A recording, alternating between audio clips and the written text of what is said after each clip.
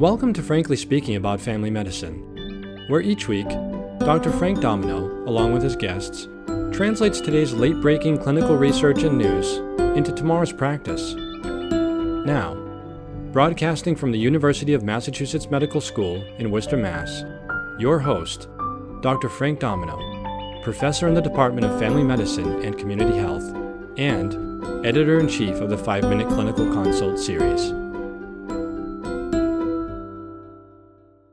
John is a 32-year-old male in your practice who has been smoking since the age of 14. He recently learned that his mother has been diagnosed with lung cancer, and unlike in past visits when you've discussed smoking cessation, he seems ready to quit. He's had multiple attempts in the past but has been unsuccessful. He's in the action phase of change and asks about using e-cigarettes as a form of nicotine replacement therapy. Joining me today is Kenneth Peterson. He's a family nurse practitioner and assistant professor at the University of Massachusetts Medical School, Graduate School of Nursing, family nurse practitioner. Welcome to the show, Ken. Thank you. It's very interesting to think about e-cigarettes and smoking cessation. What does the medical literature tell us about using e-cigarettes as a form of nicotine replacement therapy? Well, it's a bit challenging when you look at the literature. I think, in the past few years have stepped into this place of a bit of controversy, trying to figure out how to digest the evolving literature. There's been some regulation and policy discussions around e-cigarettes as well, and so that complicates matters.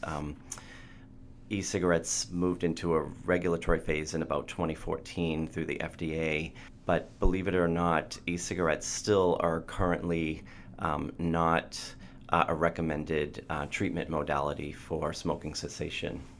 Wow. Is there any evidence to show that e-cigarettes are efficacious in helping patients quit smoking? There is. We're starting to see literature identified internationally, actually, and some of the reviews of the literature are looking at the literature across the globe.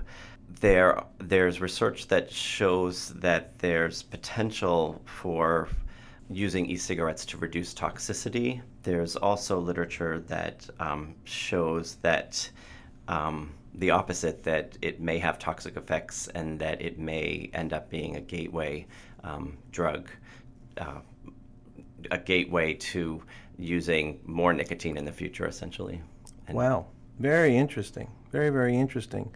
Well, you brought us this paper on e-cigarette use and changes in population smoking cessation.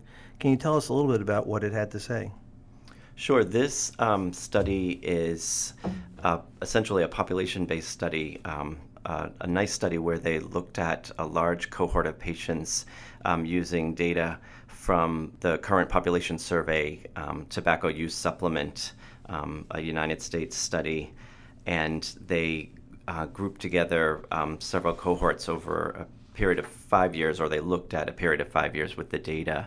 And interestingly, they identified, in looking at the 2014 to 2015 cohort against the 2010-2011 cohort, that there was a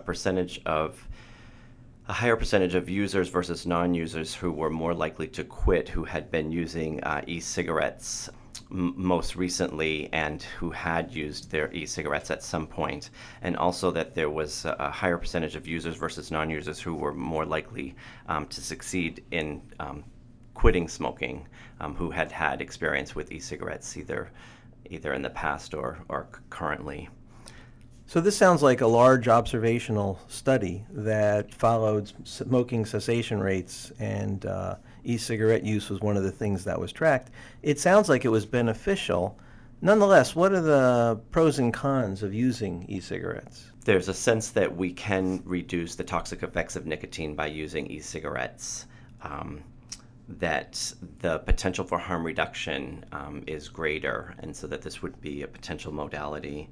That there is evidence in some studies, this one in particular, that it has a benefit in terms of smoking cessation. and also that it is considered safer in terms of public use.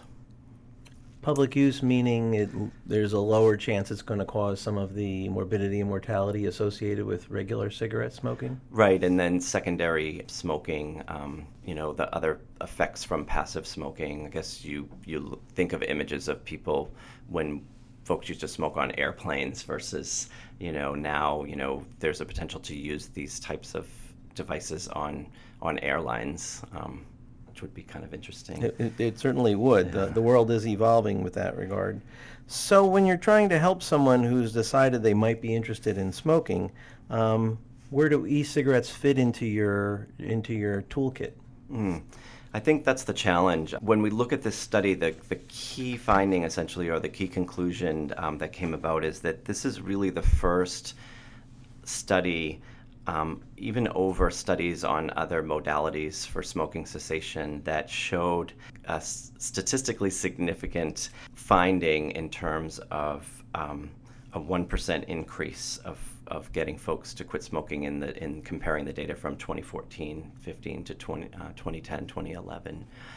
So that's really, if you think about it, it's a 1% change, but it's about 350,000 people who quit smoking over a period of time. So there's potential for e-cigarette use, I think. But the challenge for us is that it's not one of the recommended treatments. If you look at the NIDA website and look at the recent recommendations from the FDA, they don't include it as a current treatment modality. And so I think as providers, that's where we get into this challenge of, do we have off-label use? Is it something that we recommend to our patients? Now having data such as this study that shows the potential, and also looking at some of the other literature that shows the potential, it's tough. I think we have to consider all aspects of the research and then ultimately work with our patients to mutually decide on what the best treatment modality might be, and sort of that patient-centered approach, and also using the 5 A's approach or the ABC approach, or those types of things that we know are supported in the literature in having a significant impact on getting patients to quit smoking or move in that direction. So what I hear you saying is that while the FDA and other organizations have not approved of e-cigarettes as an official form of nicotine replacement therapy, there is some literature that supports it improves smoking cessation attempts and cessation. And using a patient-centered approach, it might be something we should consider more positively. Yes, definitely. And I think thinking about this from an observational study that has a significant impact in terms of populations and population health, we as care providers, I think, need to step out of our box, or step out of the exam room essentially, and think about the ways that we could make some changes in terms of policy or impact the population a bit differently. Moving this data forward at conferences and helping each other understand, so that ultimately in the end we do, if we have enough research supporting it, make a recommendation that this becomes a treatment modality for smoking cessation. Any thoughts about young adult use of e-cigarettes? Well, that's been the main controversy, and I think we've even talked about this in the podcasts in the past, is we have, I think, this fear of adolescents and the adolescent risk behavior, teens, young adults taking on this new technology and then abusing it or overusing it, and then ending up with more challenges than what we started with. But I guess we have to look at it all and think about what the ultimate impact of smoking nicotine and any of the toxic entities that are in tobacco products, what that does to the body, and think about it in terms of risk-benefit and how we could potentially, help this person over time and improve their health over time, or reduce their risk for the more lethal outcomes of what we know of smoking. Well, Ken, thank you very much for bringing this paper forward and helping us move a little bit further down the road. We don't have the definitive answer about using e-cigarettes as a form of smoking cessation, nicotine replacement therapy, but it sounds like we're getting closer. I think, as you pointed out, taking a patient-centered approach and doing everything we can to help patients lower their long-term risks is really our goal. And I can easily see how e-cigarettes are going to start playing a greater role in that world. Thank you. You're welcome. Practice pointer: use of e-cigarettes, while not approved by the FDA, is becoming more common to help patients for smoking cessation. Consider the pros and cons when discussing this with your patients and take a patient-centered approach in helping them stop smoking. Join us next time while we talk about sleep-disordered breathing in children and the role tonsillectomy plays in its management.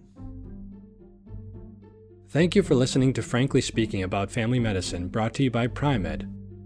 For more information about the article referenced in today's episode, look under the Resources section of the episode landing page. Need help reaching your CME credit goal this year? If so, please browse the more than 300 free CME accredited activities now available on Pri-Med.com. We want to keep making this podcast better with every episode, so we need your feedback. Tell us what you think by submitting your feedback via iTunes, Google Play, Stitcher, or log into Pri-Med.com and submit your feedback at the bottom of the episode landing page. Thank you again for listening.